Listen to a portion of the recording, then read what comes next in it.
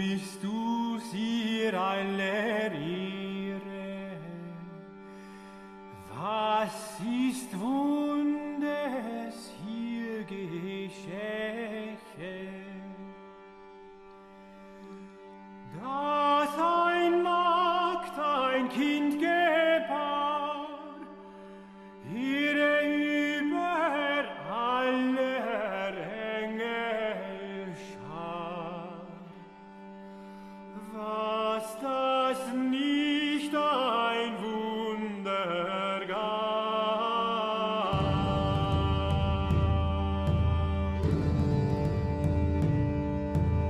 Hier ließ sich reine Taufe. This is The New Right, a podcast for the lost arts, reclaiming the literary holy land from the heathen.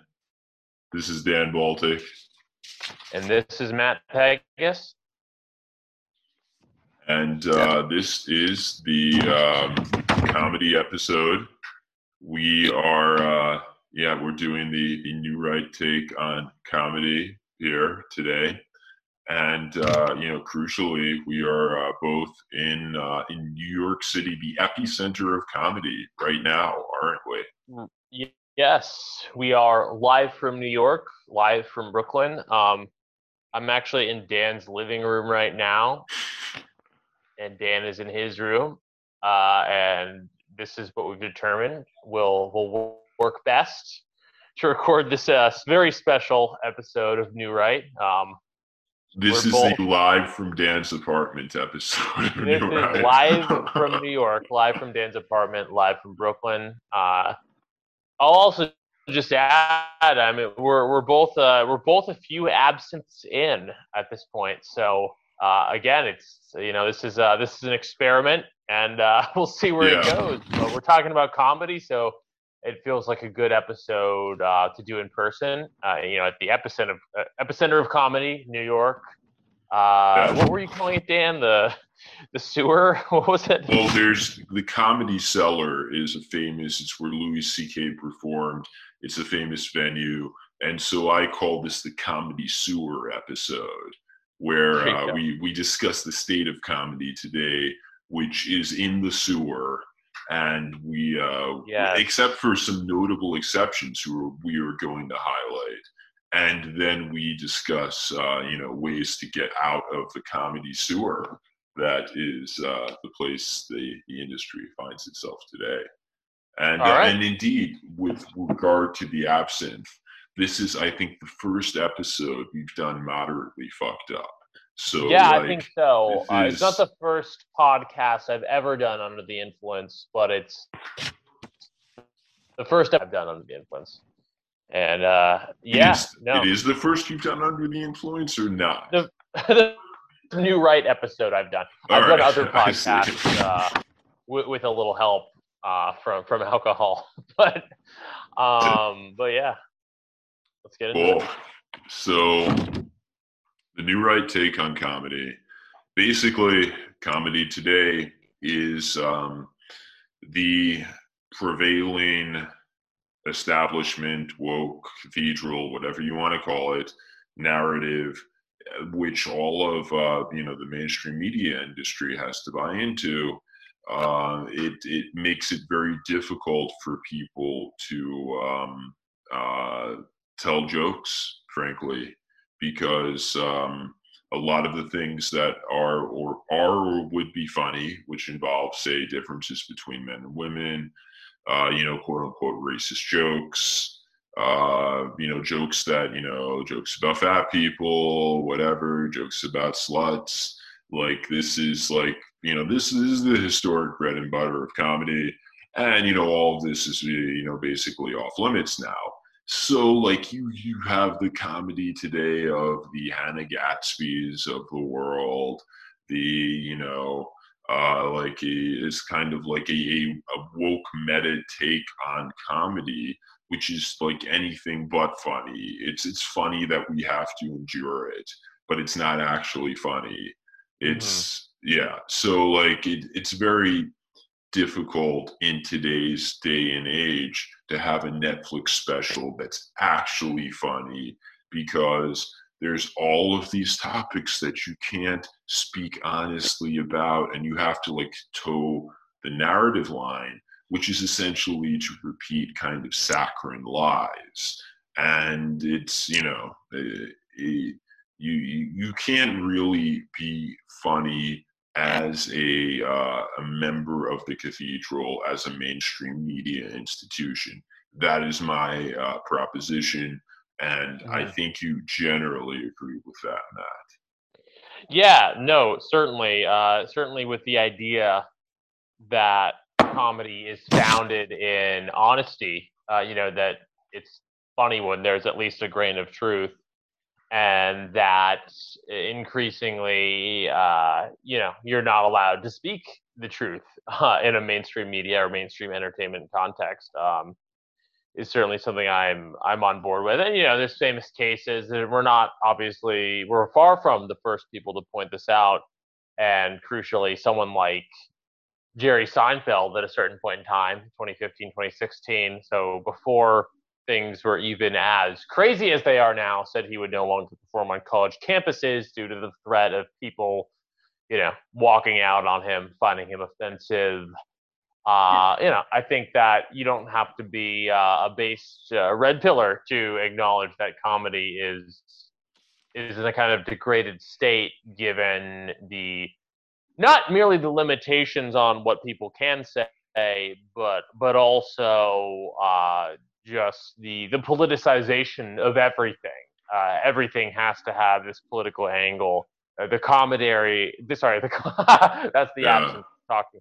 The comedy comes secondary to one's allegiance to a certain political agenda, be that leftism proper, or be that just kind of basic bitch mainstream resistance liberalism. Especially during the Trump era, the politics became the primary thing. The comedy became secondary, and I think that is what has resulted in the sort of paltry offerings we have today in the realm of comedy. I mean, I haven't watched Saturday Night Live. Saturday Night Live used to be funny. I haven't watched it in years. Seems like a cringe fest. So if you want to talk about that kind of stand-up comedy and sketch comedy, that's in the toilet.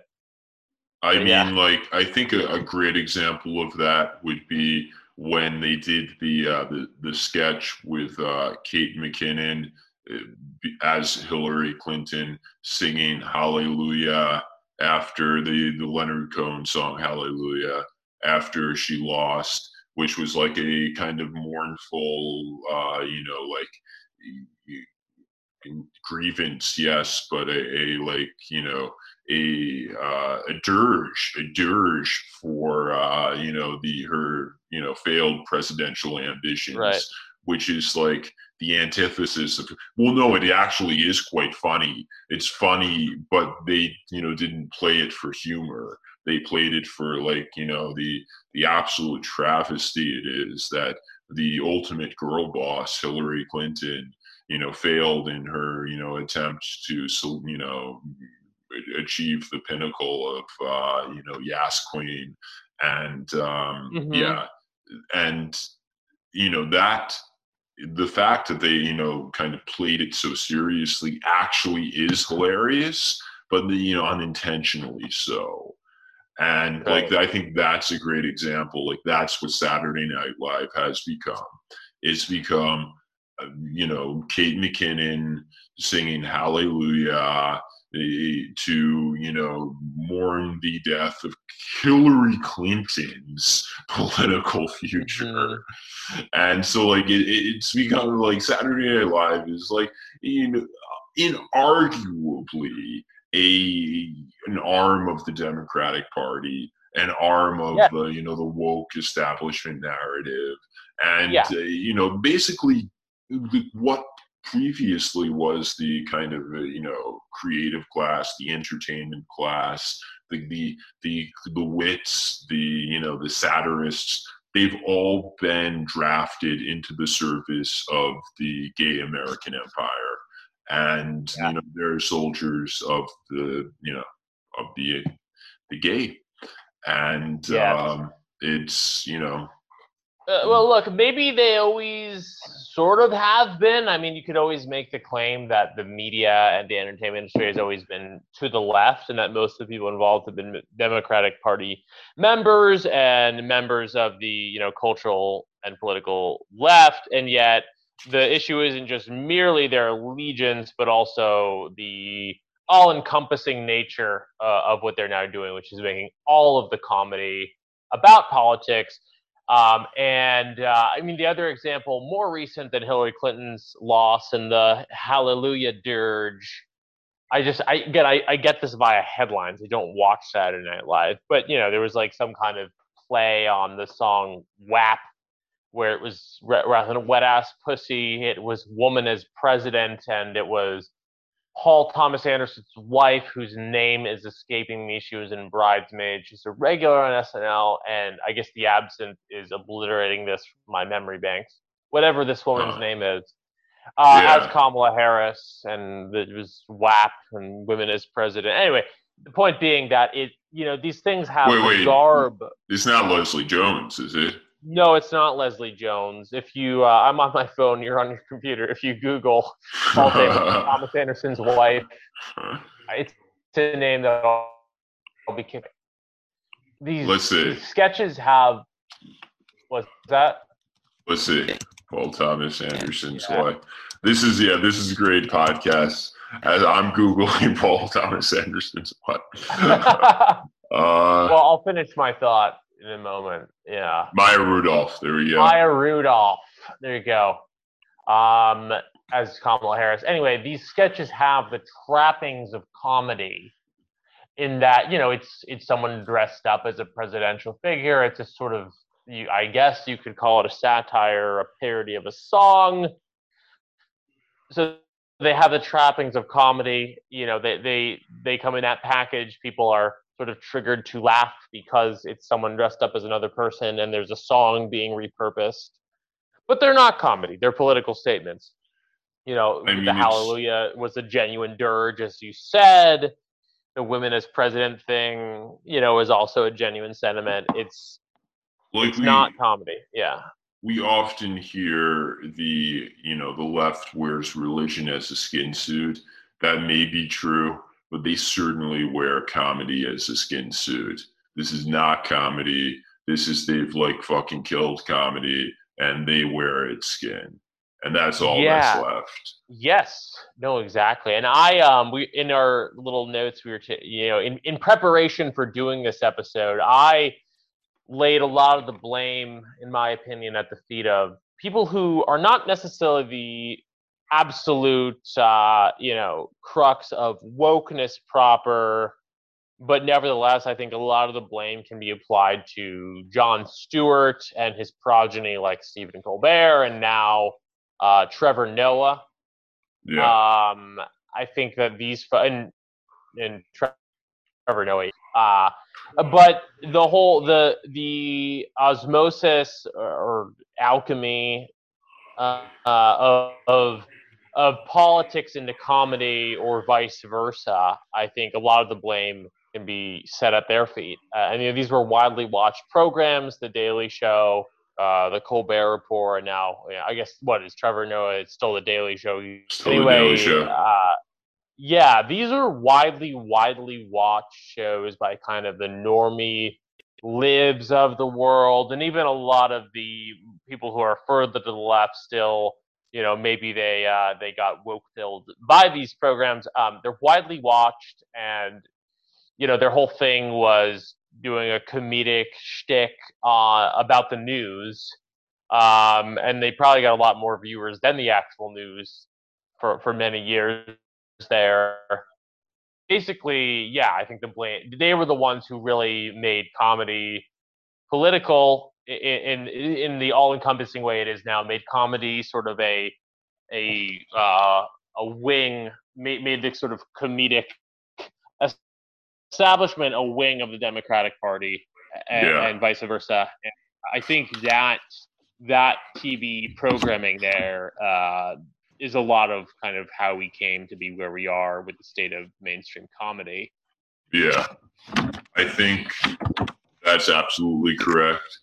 And the silver lining of this is that the kind of like woke establishment, by having all of these taboos around things that are they have made taboo pointing out the ridiculousness of the narratives that they hold, and this has created a condition, the environment for frankly someone who is going to poke holes in their narrative to have like great comedic success. So essentially what they've done is create the environment for right-wing comedy. And the landscape today, it's barely even possible to do left-wing comedy. And like all authentic comedy, almost all, it has to be right-wing, because comedy is about kind of poking holes and poking fun at the shibboleths of the establishment. And the establishment is left-wing. Right. And also what they've done is they champion narratives that are absurd. So yes, the gender stuff, men and women are 100% equal. There's no difference between a man and a woman. And indeed, like the trans stuff, like there's no such thing as a man or a woman. It's all up to whatever you want to believe. And so there's also, and like there are other areas too where they have various kind of taboo beliefs, or beliefs about what would be taboo, to point out differences between population groups and stuff of that nature. And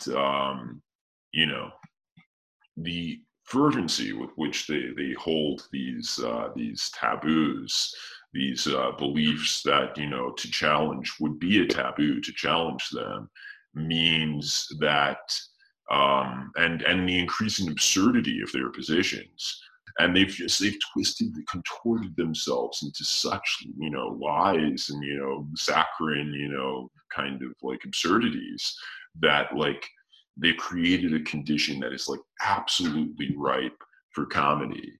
They are like absolutely like they're asking for it. And yes. they are asking for it from, who are they asking for it from? Who's taking advantage of this? And I think we've discussed this in the notes. There's kind of like two schools right now that are actually funny, that are doing funny shit and are taking advantage of this moment. And I'm going to suggest the one we described first is the dirtbag left school, that kind of pokes fun at these things, while kind of like ultimately the reader or the audience knows that their allegiance is with the left, so they get a pass. So it's the school of non-ironic sexism, non-ironic racism, non-ironic bigotry. And no one is a better exemplar of this than Nick Mullen of Come Town. Mm-hmm. And he is probably, in my opinion, the funniest person alive today. And he's like what he gets away with saying is like he had a bit like the alt-right Homer Simpson, the funniest thing I've heard in the past like 5 years at least, maybe ever. And it's just like he is so willing to say what's actually like true about just like has no respect for the taboos or shibboleths of today. And he gets away with it because people know that like ultimately he does respect it, because if our audience doesn't know, Nick Mullen and Come Town is his podcast. They are, basically members of the DSA and are leftists and like etc. So they because they have the badge, they get to make the jokes. Yeah. No, exactly. Well, that's another thing. I mean, a lot of the funniest comedians, well, this is another topic within this broader topic, but obviously, a lot of Jewish comedians can get by with a little more comedy wise, and like just generally speaking, a lot of if you're not a straight white Christian, totally like uh male, you can get by with a little more. But one way is also, if you're like a card carrying socialist, it helps. These little ways of qualifying are how a lot of people sort of get the funnier comedy, past the goalpost, so to speak. And as you said, I think Nick Mullen's a good example of that being, and honestly, the dirtbag left in general, not just with regard to comedy, but with regard to everything they say. That's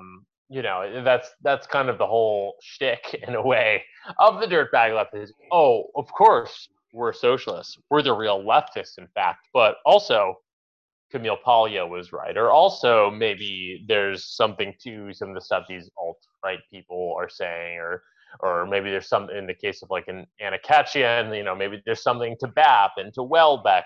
It's this magnificent sort of.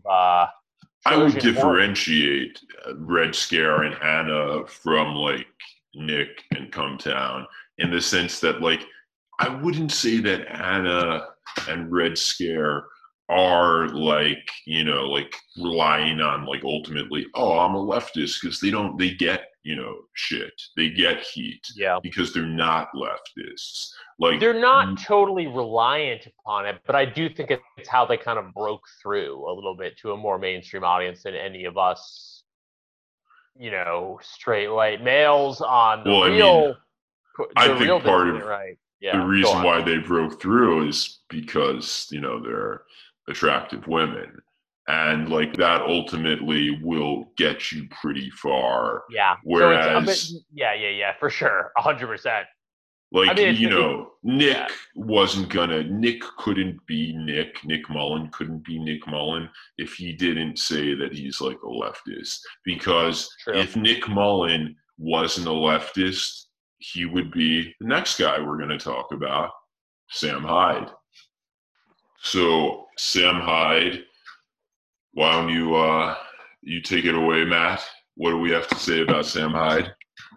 Well, I think the note you'd made earlier is that Nick Mullen is funny because he pretends to be racist, and Sam Hyde is funny because he actually is racist. Not to be too simplistic about it. I mean, the thing they used to say about Sam Hyde and $1 Million Extreme back when the show was first done in 2016 was that it was post-ironic, which is one of these kind of cringe academic terms that basically means you can't, the distinction between sincerity and insincerity, sincerity and irony is blurred to the point where it doesn't really matter. And that's not really the point of the comedy. The point is just kind of the presentation or the spectacle itself. And, what can we say about MDE and Sam Hyde that hasn't already been said? It's hilarious. There's just a few episodes out, totaling not much more, I think, than an hour of content. If we're talking about the Cartoon Network, the Adult Swim special that aired in 2016, obviously there you can find more $1 Million Extreme material that had been made before and that has been made since, and much of it is also quite funny. But it was this breakthrough moment where Frog Twitter and the alt-right of that time influenced a not mainstream per se, but an aired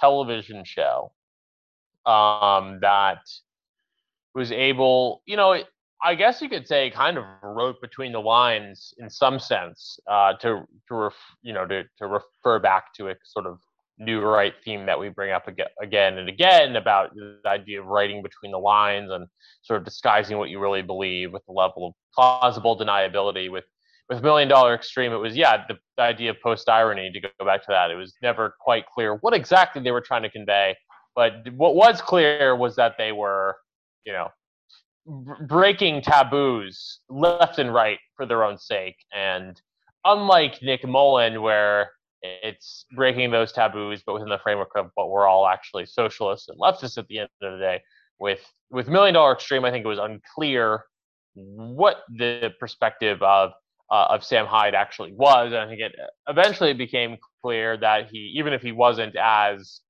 sort of anti-Semitic or as far right as some of the sketches may have conveyed, that he was at least a Trump supporter. He was an open Trump supporter in 2016.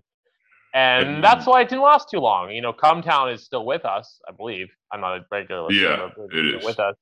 Whilst MDE was, some people say it was one of the first real casualties of Trump's victory. It was basically canceled later that November of 2016. And it's because, so what Sam Hyde was doing on Cartoon Network is just not something you can do, not something that's permitted, which is being a straight white male and an open right-winger, shall we say, and also, being funny is not allowed, and it's a kind of a success enough and funny enough that he got one past the goalie in the first place. And the content that was produced was great, but basically just to return that idea, Nick Mullen is funny because he pretends to be racist. Sam Hyde is funny because he actually kind of is. Which actually makes Sam Hyde funny. And ultimately, though Mullen is funny, the fact that he kind of, every joke he tells, it's kind of like, but you don't really believe that, but you do really believe. It's just so muddied in various levels of kind of safety checking and various levels of kind of subterfuge of some sort. It, to me, undercuts the comedy of it. Whereas the kind of, obviously, and I certainly don't agree with everything that Sam Hyde says. And yes, he is a comedian, so it has to be taken with a grain of salt, but he's certainly not a member of the DSA. So when he says stuff that is very biting, you kind of that there's no kind of doubting that it's what he really means, in the same way there is with Mullen, when it's well, you can't be a member of the DSA and believe these things. So Sam Hyde's jokes punch harder, and that in some ways makes him a more honest and brave comedian and a better comedian. And that is something that, in this day and age means he's going to be a less successful comedian and not, not making as much money, and certainly not have as many outlets. Mullen is, probably making something like $500 to $1 million a year just off his podcast alone. And so I've heard. I don't think that I know that Hyde currently has somehow he has a YouTube show. I hope that he doesn't get canceled. But I don't think he's on YouTube. I think you kind of have to go to their personal website, unfortunately. I think he probably would have gotten kicked off of YouTube. But no, he's still making videos. He's on Instagram. He's on Twitter, actually. Despite having been banned. Twitter.com @Wigger. That's what you have to look up. At WIGGER. That's Sam Hyde. Well, that's his handle, Wigger? That's his handle, yeah. I believe he paid a good chunk of money to get that. But, I mean, that's funny. That's funny right there. Yeah, it is funny. I don't know if someone else must have had that handle. I don't know what what he did to get that handle, but that's where he's at. He's not too active on Twitter. He's surprisingly active on Instagram, I would say. His comedy is around, but it's not very public facing. Like you have to kind of seek it out, and it is still funny. It's him. It's still not just Sam Hyde either. By the way, he has a whole $1 million extreme brand and other people he makes videos with. Though I don't know if they're the same videos he made that he made the original Adult Swim series with. I don't know if it's something we want to get into on this podcast, but some of his co-comedians on the original $1 Million Extreme have gone on to do some interesting things as well. I mean, yeah, Frank Hassel, we were talking about, he keeping with Sam Hyde's kind of dangerous opinions, he's literally doing dangerous comedy in that he's I think he's been arrested approaching people and doing his Frank Hassel, and so he does a real life hassle where he's a jerk to people on camera in real life. And yeah, it's just it's I've fallen down a rabbit hole watching his stuff one night, and an hour goes by nothing, because it's fascinating to watch someone harass random people. And yeah, I don't agree with what he's doing. That's kind of fucked up, but it is funny. And that's something humor. Yeah, it's not something that you're gonna feel good about all the time. Humor is fucked up sometimes. Yeah. And that's something that you can't really, that's the thing about the jester, the court jester. He was someone who could tell the truth because he was beneath contempt. And someone who's a comedian, in some sense, can't also be someone who's a card-carrying member of the establishment, because you have to be beneath contempt to tell the truth. And that is what Sam Hyde is. That is what Frank Hassel is. All of these people who are just the mainstream, the establishment, they would call them scum. And that's why they're able to tell the truth, and that's why they're funny. And real mainstream comedy, SNL, is just wearing the skin suit of comedy. It's not actually it's not anywhere near the embodiment of the court jester that comedy actually is. And someone like Nick Mullen, he's somewhere in between. He's wearing a skin suit of sorts. He's a member of the establishment. Not really, but he's not going to get blackballed from because far from it. He has successful comedy tours. He is touching the third rail. He's telling the truths that that really only the jester, the one who's beneath contempt, gets to tell. But he doesn't want to be beneath contempt. He and the other guys on Come Town, they want to be part of the kind of clique of cool kids who are accepted by the, if not the establishment, by the cool version of the establishment.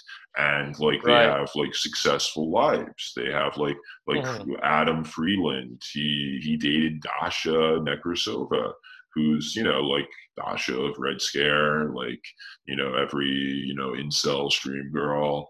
And they're actually successful people in real life. I don't know if you can, in this environment or in any environment, be a successful person and a comedian. If you're a comedian, it means you have to be able to, be so so far out of the mainstream, so far out of the game where you have status and you can, leverage it, that you are so free because you are risking nothing, because you have nothing. You are so free to say anything. And that is the space that real comedy needs to operate from. So when you hear Sam Hyde, you watch his stand up or something, it's clear that he's like a man, a man outside, a man who's like not tied to any sort of like any sort of standard at all. And I mean, and that is like both funny and wild.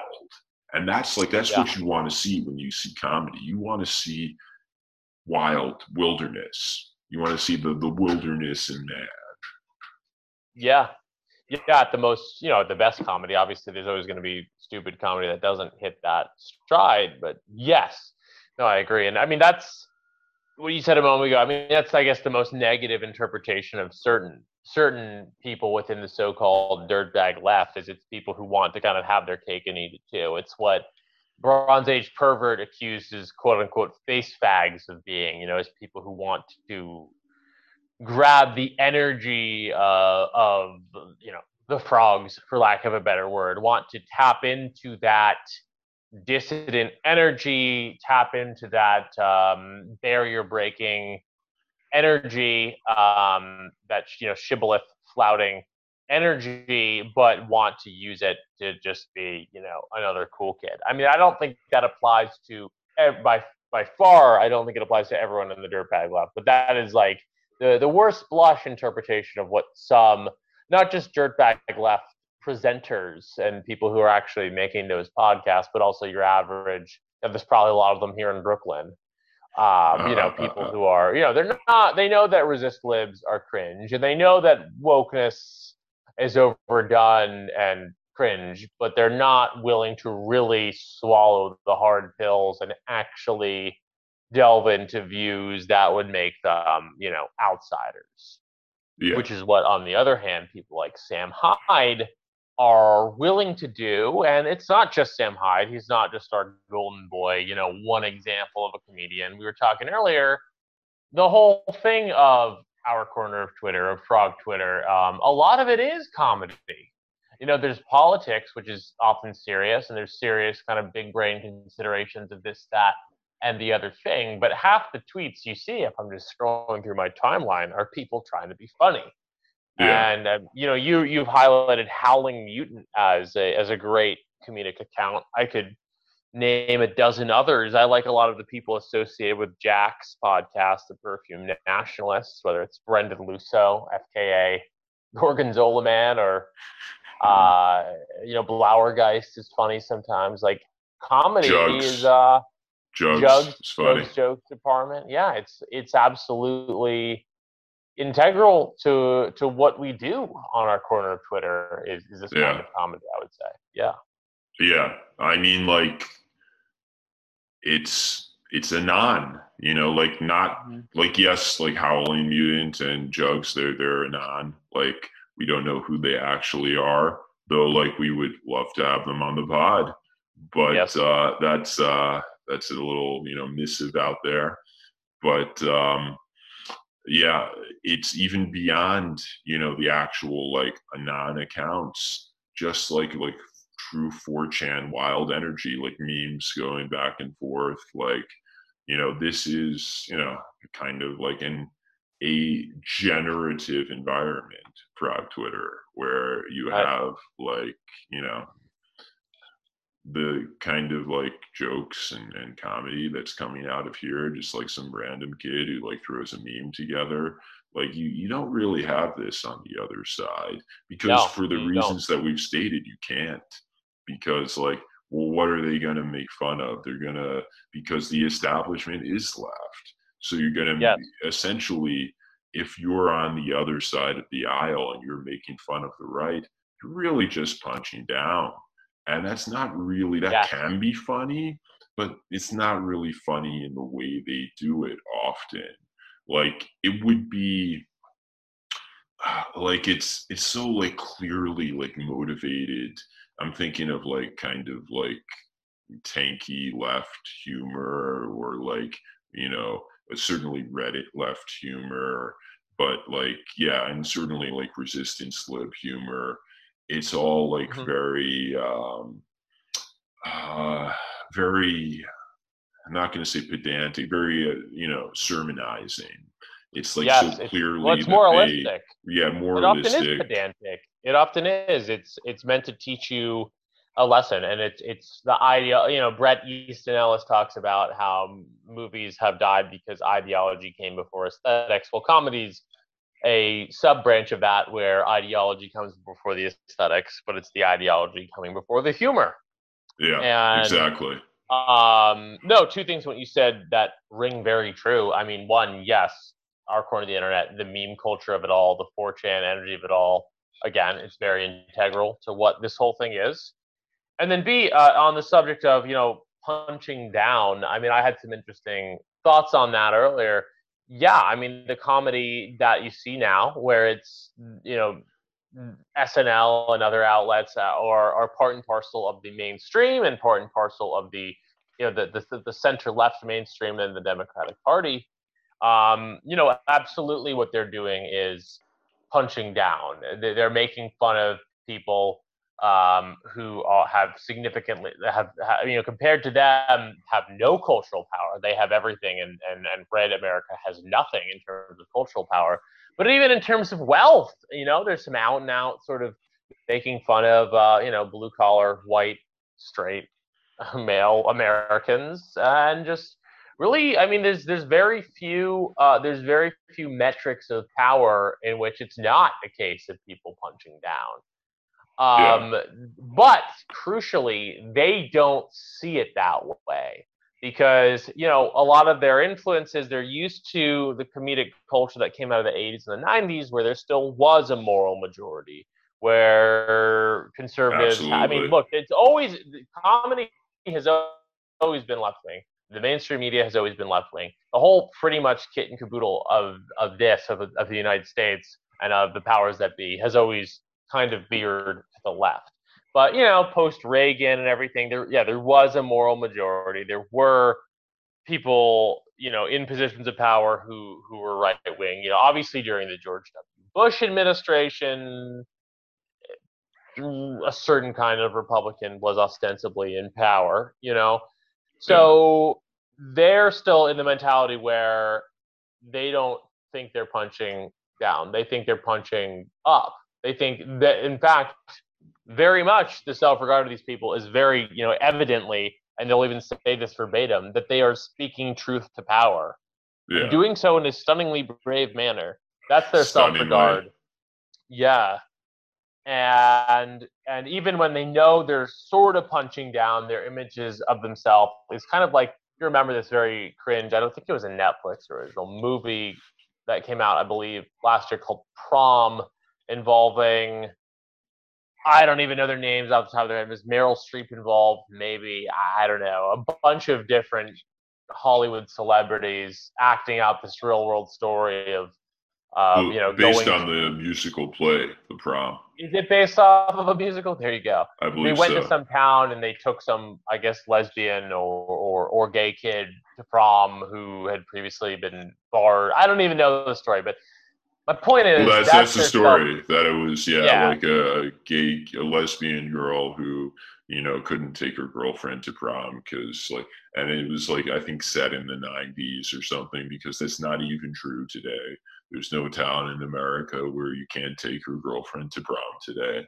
There So you go. I mean, that's their self-image. Their self-image is like the culture wars of the 80s and 90s, which they won, and they keep going back to it because they need to be the underdog when in fact they're the stormtroopers. Exactly, the stormtroopers rushing into Red America, and they think they're doing something noble and heroic, but they're actually practicing a form of, I guess, imperialism, you'd call it. And that's evident to a lot of us. But again, their self-regard is very diluted, and they still think of themselves as speaking truth to power and rescuing those in need. And I don't know. There's still parts of America where maybe it is hard to grow up gay or whatever. But for the most part, the image that they are punching down is much, even if it's not in and of itself totally true in all cases at all times, it's much closer to truth than their self-image of speaking truth to power and helping those in need. Yeah. They, they are stuck in they're a casualty of their own victories, and they, it's really hard to be the kind of like witty, provocative underdog when you control everything. And so like they've ceded comedy to the right by virtue of winning. And it's like, sorry, Yeah. that's ours now. You gave it up by winning.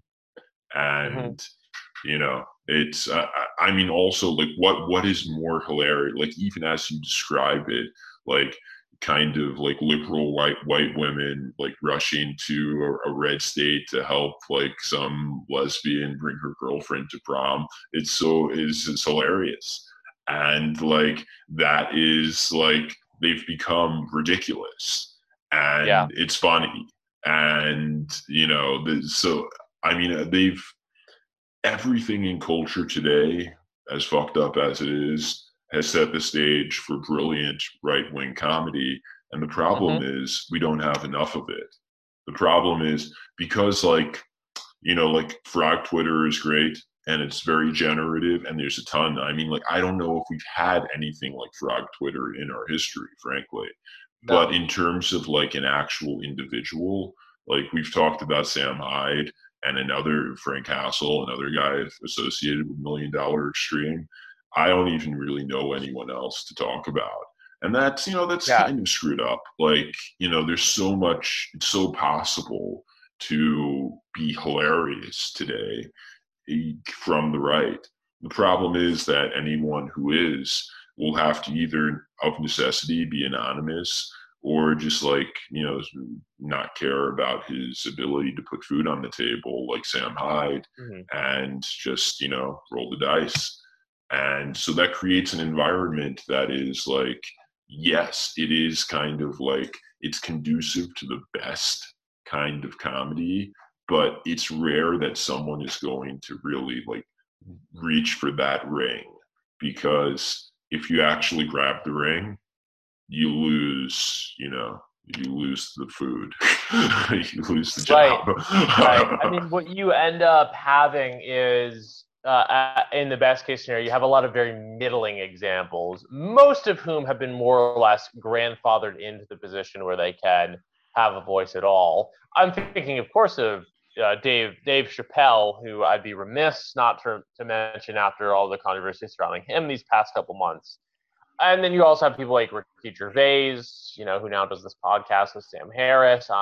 I'd put Louis C.K. in this category. He's maybe one of the better examples because he has, in my opinion, C.K. is great, has always been hilarious, and has continued to be hilarious after his, cancellation for probably genuine perversion.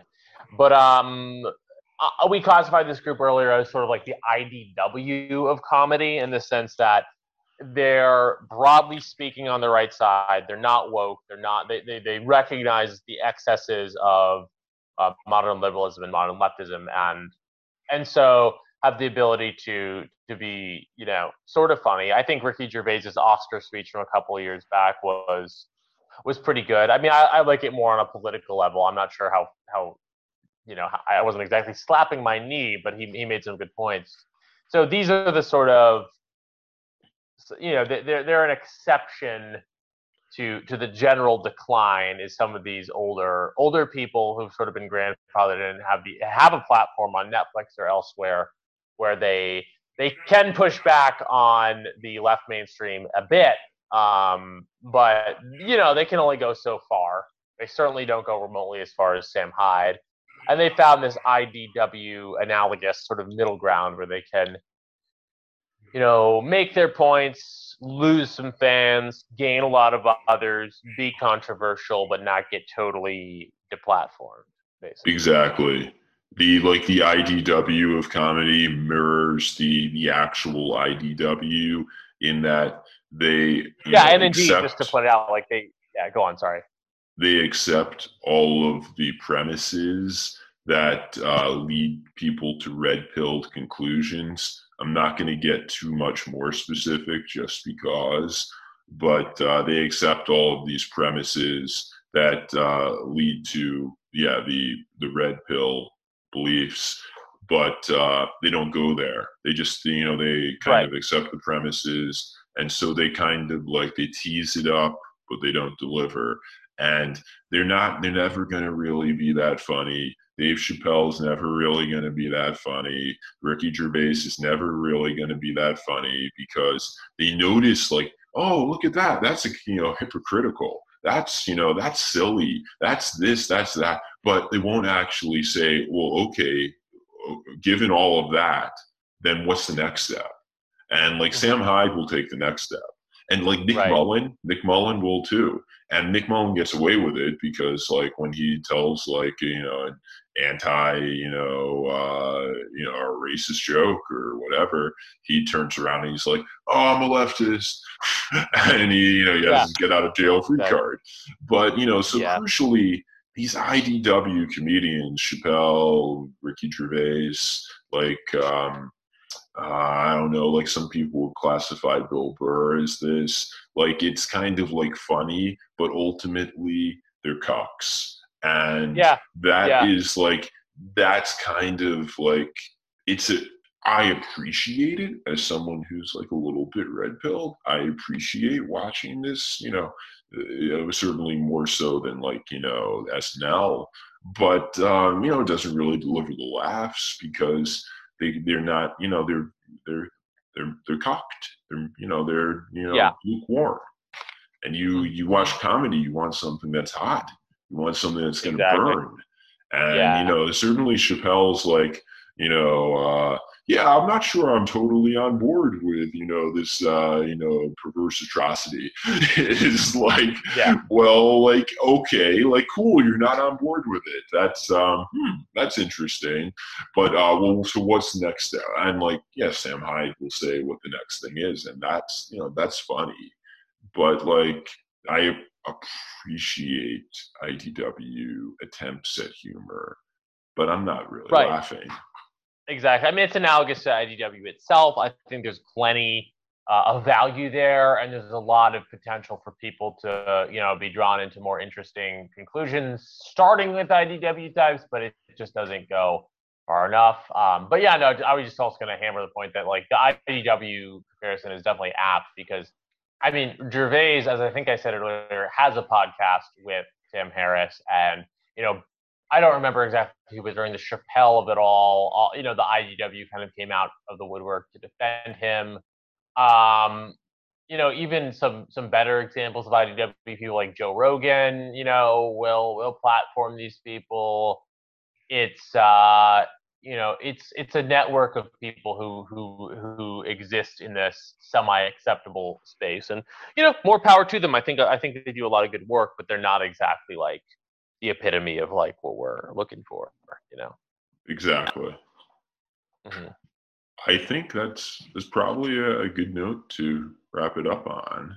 Yeah, I think we can just wrap it up. I mean, I guess the one other point I want to say about that whole notion of the SNL mainstream comedy crowd sort of punching down, I think you sort of hit this, but I want to make sure we hit the point. I mean, the point is that that's not funny. It's not funny when you're in a position of power to say something where there's no risk, where you're saying something that everyone is going to be on the exact same page, where all the relevant powers that be are going to be on the exact same page as you and praise you for it. Nothing's at stake there, and it's not funny. And the type of comedy that that we hear on New Right is where there are stakes and where you can get in trouble for doing it, and where it does make novel points. And maybe sometimes you have to sort of write between the lines and get creative that way, and that can be pretty funny too.